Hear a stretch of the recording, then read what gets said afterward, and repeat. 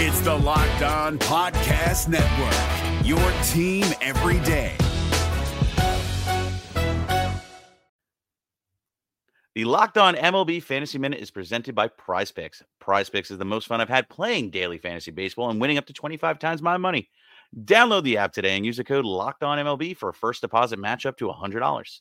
Exploring my skills on Prize Picks this season adds an extra layer of excitement to daily fantasy sports. With just a few taps, you can transform $10 into $1,000 if you've got the skills. Prize Picks is incredibly user-friendly. I can make my selections and submit my entry in less than 60 seconds. As the host of Locked On Fantasy Baseball, here are some rock-solid picks. Opt for Shohei Ohtani to have less than 38.5 home runs this season. Opt for Bobby Miller to have higher than 150.5 strikeouts this season. And for Bryce Harper to have higher than 97.5 ribbies this season. Download the app today and use the code LOCKEDONMLB for first deposit match up to $100. Again, download the app today. Use the code LOCKEDONMLB for first deposit match up to $100. Pick more, pick less. It's that easy.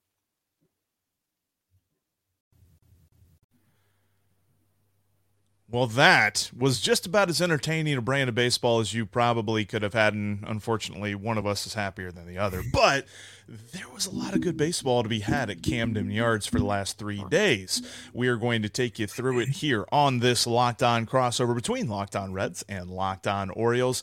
I'm your host, Jeff Carr, alongside Connor Newcomb, and he got the chance to be at the ballpark on Wednesday night. A lot of great stuff going on. He has a great segment in his Wednesday episode where he talks about Pride Night and what it meant for the game and the awesome atmosphere that was. You definitely want to go check that out.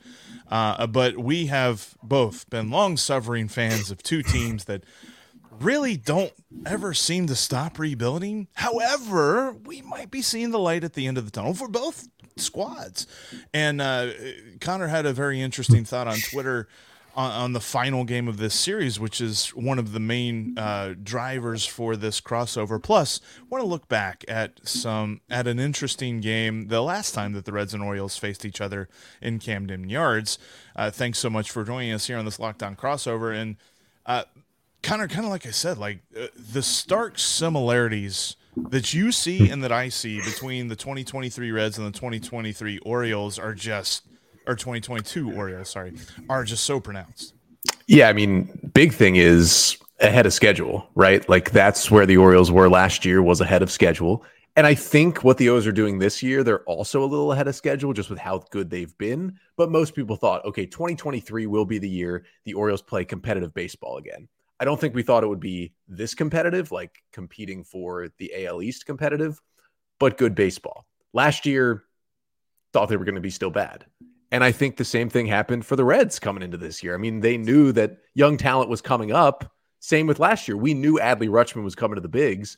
We didn't know he was going to make that much of a difference. This year, I think most people knew Matt McClain, Ellie De La Cruz, and company would be in the big leagues this year, but didn't know how much of a difference it would make. And it's been fun to see. I think the easiest comparison is that. And the other thing is a 10-plus game winning streak in the middle of the season that kind of catapults you into relevancy. The Orioles had a 10-game winning streak kind of from end of June through early July last year. Reds did it a little bit earlier, but a 12-game winning streak that took them from, hey, the Reds are playing a little bit better this year, to, wow, they're over 500 and in a playoff spot. That's exactly what the O's winning streak did.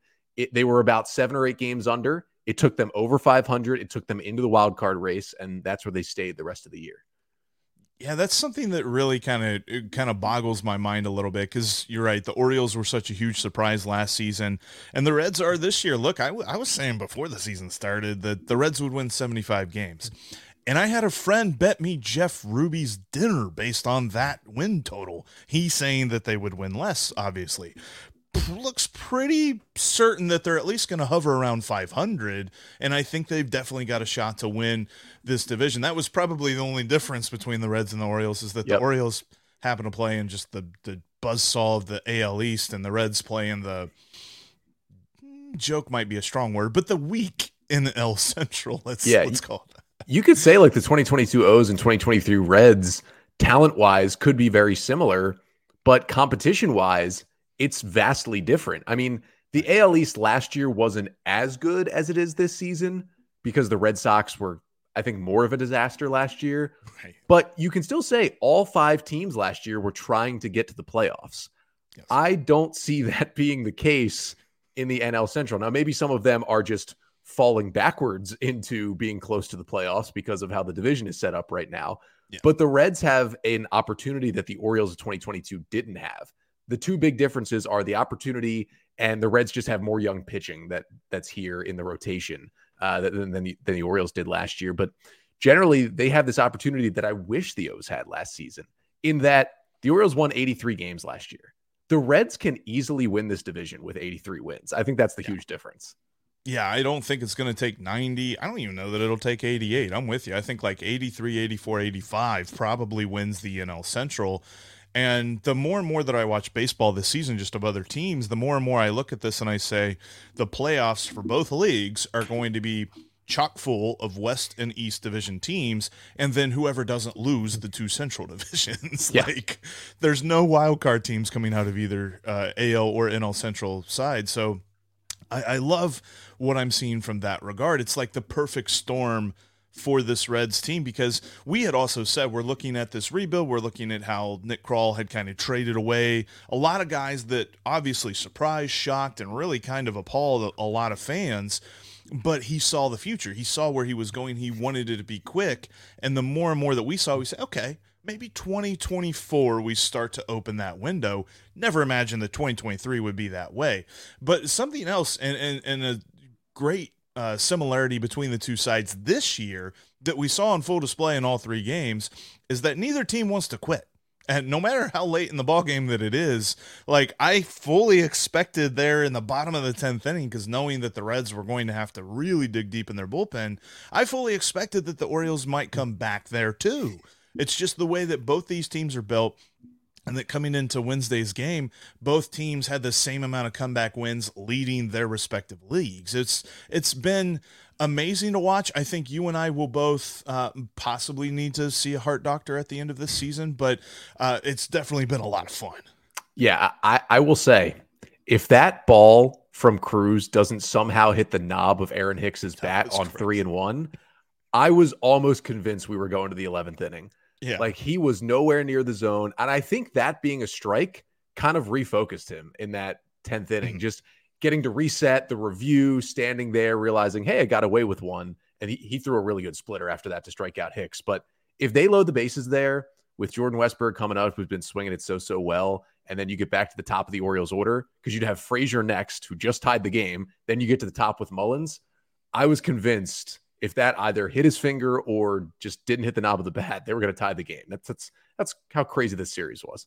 And he did his job too. Like, there was a lot of folks on Reds Twitter that are just like, boy, he looks bad, doesn't he? I'm like, he did his job. Like, he sold it. He, like, give me the trainer out here. This totally hit my hand. I'm on first. That wasn't a foul ball. And it confused everybody to the point that we thought, oh my gosh, David Bell is challenging a third call. But then we're like, no, it's because the umpire called it a foul ball. And then the Orioles had to challenge and make sure that it didn't actually hit him. I find it fascinating, because there's so many different challenge plays that I've seen this year that I'm like, man, do we really have to challenge it? But something like that, like, could have been so huge, however they called it on the field. And it's just kind of underscores the way this series has gone for the Reds from a bullpen standpoint. I mean, we saw the great bullpen arms that Baltimore has between Cano and Bautista. Still no idea how Nick Senzel bunted that one. 102 coming right at him. But that took some, as John Sadak said on the TV broadcast, some crab cakes to do. But when you look at those different guys, they were just so dominant and they look so good. And the Reds relief pitchers largely, I mean, they got the job done, but largely kind of limped through their appearances, showing lots and lots of fatigue. Kind of like you said about the 2022 Orioles, that's something you guys watched. When can we expect the legs to fall out from underneath our relief pitchers? Yeah, I would say one thing, the Orioles bullpen up and down 1 through 8, probably better last year than the Reds bullpen is this year. I think they had some guys who in the middle relief core were better. Like Alexis Diaz versus Felix Bautista, just kind of flip a coin right there. Like, both those guys are absolutely dominant. And shout out to Buck Farmer. When he pitched against the Orioles last year in Cincinnati, he was horrible. Yeah. And granted, he was pretty bad last night too, but in general, I know he's been pretty good this year as one of their setup guys. And they've fixed Alex Young at least a little bit to make him a serviceable major league pitcher. Like, they've done a good job. I mentioned Ian Jabot was like the only guy who really did impress me out of all of them. Like, he came in and just 1, 2, 3, we'll see you later. But the one thing that happened to the Orioles is Bautista started to hit the wall. And that is what really snowballed it. Now, the Orioles bullpen was starting to hit that wall kind of in late August. That's right around when they were still playing good baseball, but they were really in it. And guys just started to tire out. And one thing that's similar to the Reds is they had a lot of relievers who were having career years. That is why the bullpen was so good. And the other thing was not only career years, a lot of guys who had never spent an entire season in a big league bullpen. Like, you had guys like Brian Baker, who was awesome down the stretch last year, but he had pitched in one game in the big leagues before 2022. That was it. And then he spent the whole year in the bullpen.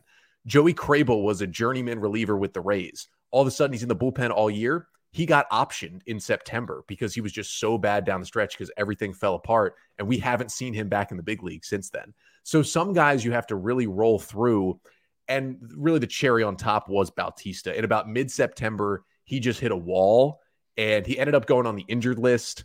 It was a real injury, but if he had been used a little less, I think he could have pitched through it. It was a lower body thing. It wasn't like an arm injury or anything.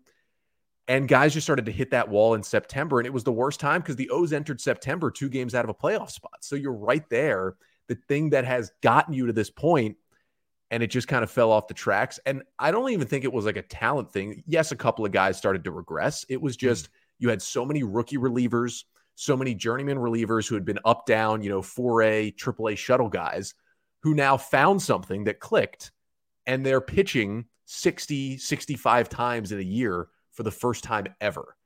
And your body starts to shut down at the end of the season.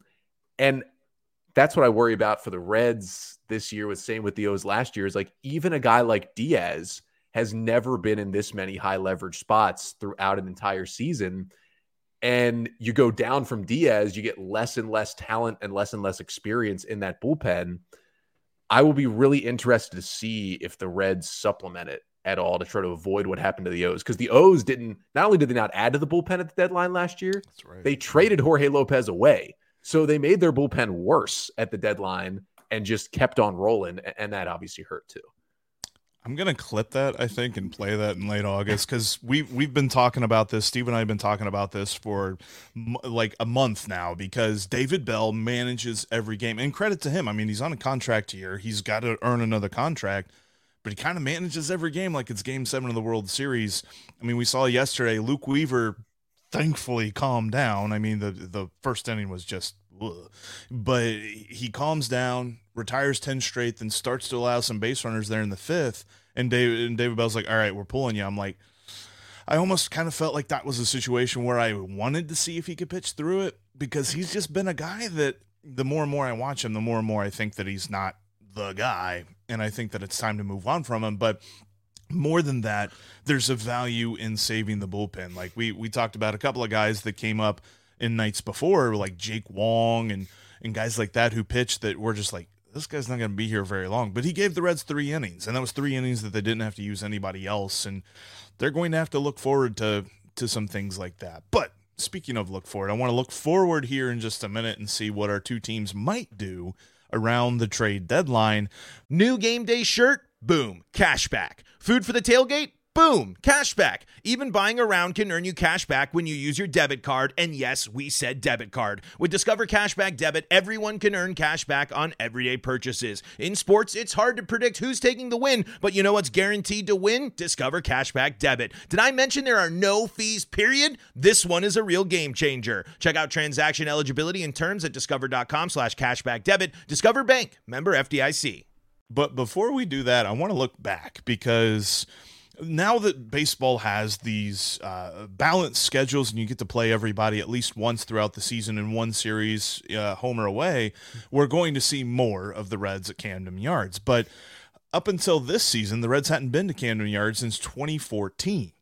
And like I said, both of our teams have been through prolonged rebuilds or rebuilds off of rebuilds, or builds that didn't actually happen, so they had to build it up again. Anyway, it's been a long time.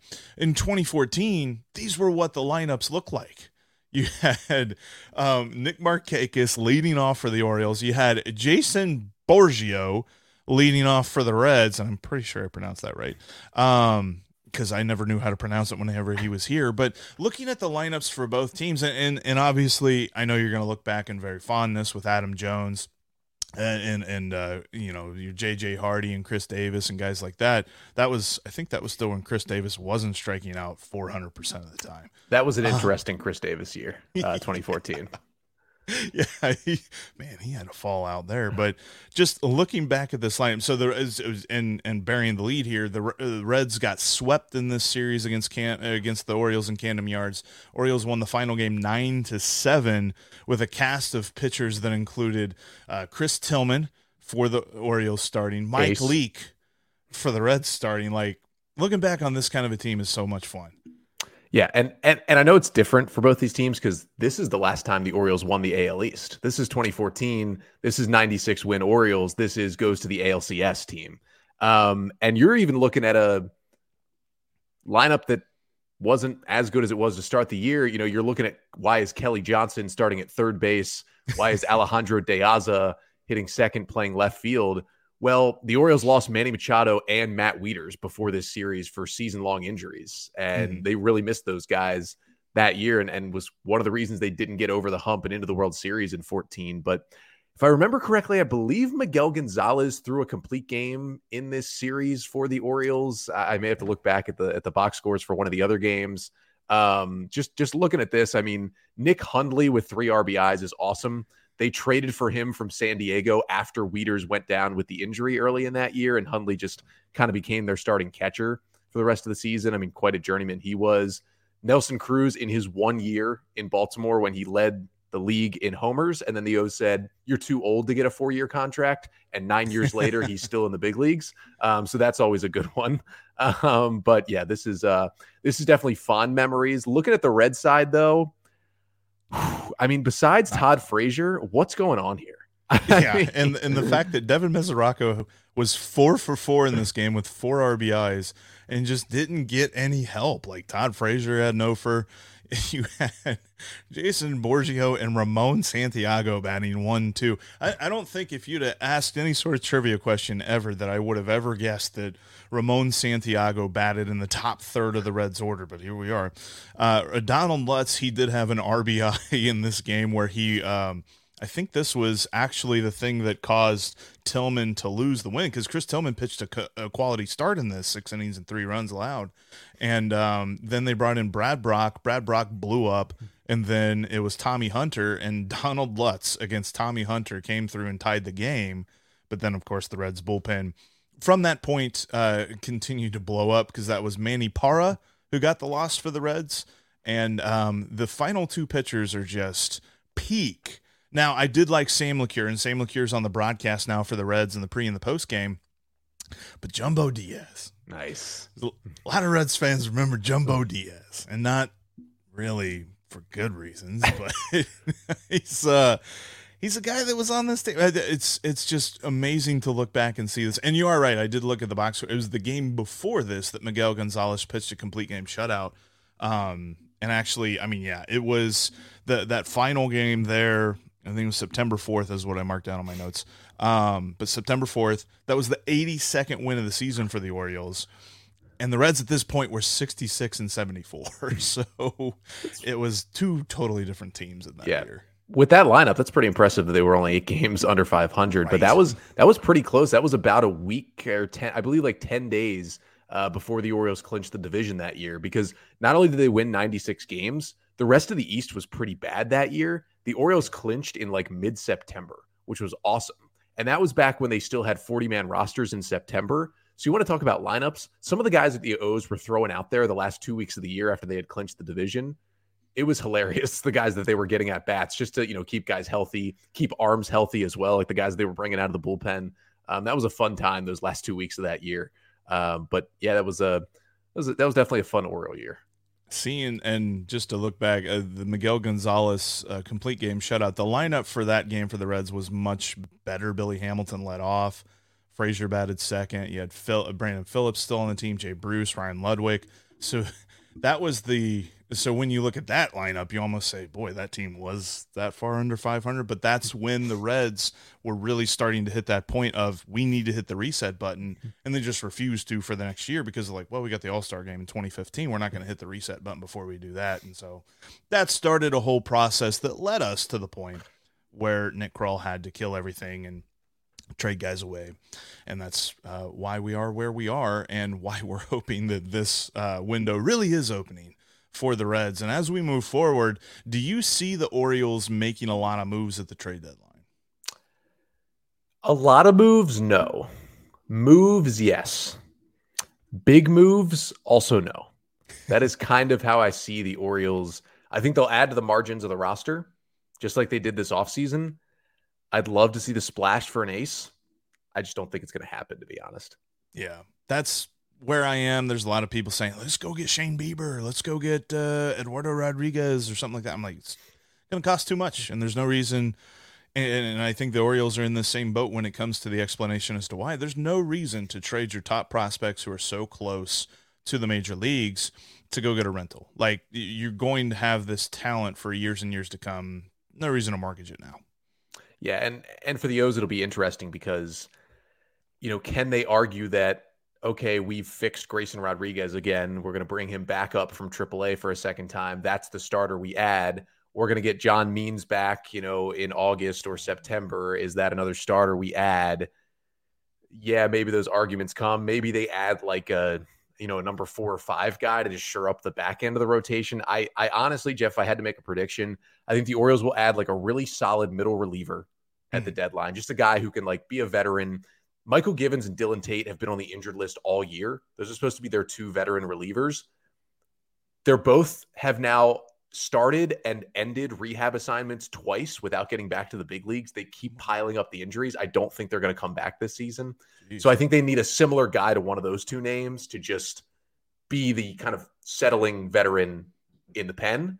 And then I can see like it's not going to be a Shane Bieber or a Corbin Burns or whomever. I can see like I don't even know what name it would be because it's tough to like parse out who a 4 or 5 starter that would be available would be a guy that they would add. But that's kind of what I see them doing, is just adding to the back of the rotation, adding a bullpen piece and promoting their prospects from within and just continuing on. I could see the Orioles being in the market for Lance Lynn as well. I was looking at Lance Lynn being the kind of guy that I think the Reds should go after. Like, his underlying stats say he's been very unlucky and he's only got a little bit left on his deal. And I doubt that the White Sox are going to ask a ton for him. They just want to get something at this point. So yeah, that's probably going to be a reason. Like, and as much as I want the Reds to make a move, they're in the same spot. Like, there's a lot of guys that they just need to figure out if they're going to be part of this team for the future. And so we kind of got to grin and bear it a little bit with guys like Brandon Williamson, that he's got the talent. It's just he hasn't shown it yet, at least on a consistent basis. And I don't know, like, Luke Weaver's not the guy, but you're going to call up somebody probably in Connor Phillips or Christian Rowe or something like that. Maybe not Christian Rowe, but yeah, there's lots to figure out with this team. It's not a finished product by any stretch of the imagination, yet here we are in first place.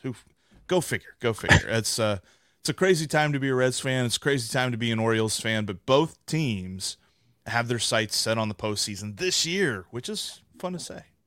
Yeah, it feels good. The Reds at least have been there recently-ish. I know 2020 season was Mickey Mouse ball, but they got to play postseason games a little more recently. The O's haven't been since 2016. That was Zach Britton never leaves the bullpen. They haven't won a postseason game or played a postseason series since 2014, since that year we put up. So it's been a little while. I'm not saying we're like Mariners fans or anything. It hasn't been 20 years, but it's been a little while. And just to see a postseason game, just to watch a postseason game. And, I've been hosting this podcast since 2020. I've never gotten to cover a postseason game for the O's. They've been terrible until the last year and a half. So that would be nice too. I would like to cover a postseason game where the Reds score a run. I'm looking forward to that. That too. Yeah. We'll end the crossover today by manifesting this. We said this before the show. Reds, Orioles, World Series. I mean, you're talking about the perfect situation here that this could happen, where the Reds and the Braves in the NLCS, just amazing entertainment. It'll kill me, but it'll be amazing entertainment. You'll have Orioles, Rays in the ALCS, amazing entertainment, and then Reds, Orioles, World Series, baseball's back. Let's go. Yeah, it's take us back to the 1970s right there. Big Red Machine and Earl Weaver's Orioles. Fast forward to 2023. Let's do it. 1970. Oof. Looking back through history, that was a bummer. I wish I would have been alive to see it. Anyway, that's how we're going to end today's crossover. Thank you, everyone, for checking out today's Locked On Reds, Locked On Orioles crossover. A little bonus content for you here on this Thursday. Off day for the Reds. I didn't see, are the Reds or the Orioles off today as well? Off day as well, yes. We're both relaxing. And whenever our teams are back, you can check out their every hometown pitch through SiriusXM on the SXM app. Just search the word Reds or search the word Orioles.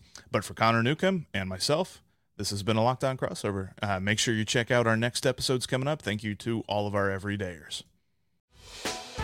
Hey, Prime members, you can listen to this Locked On podcast ad-free on Amazon Music. Download the Amazon Music app today.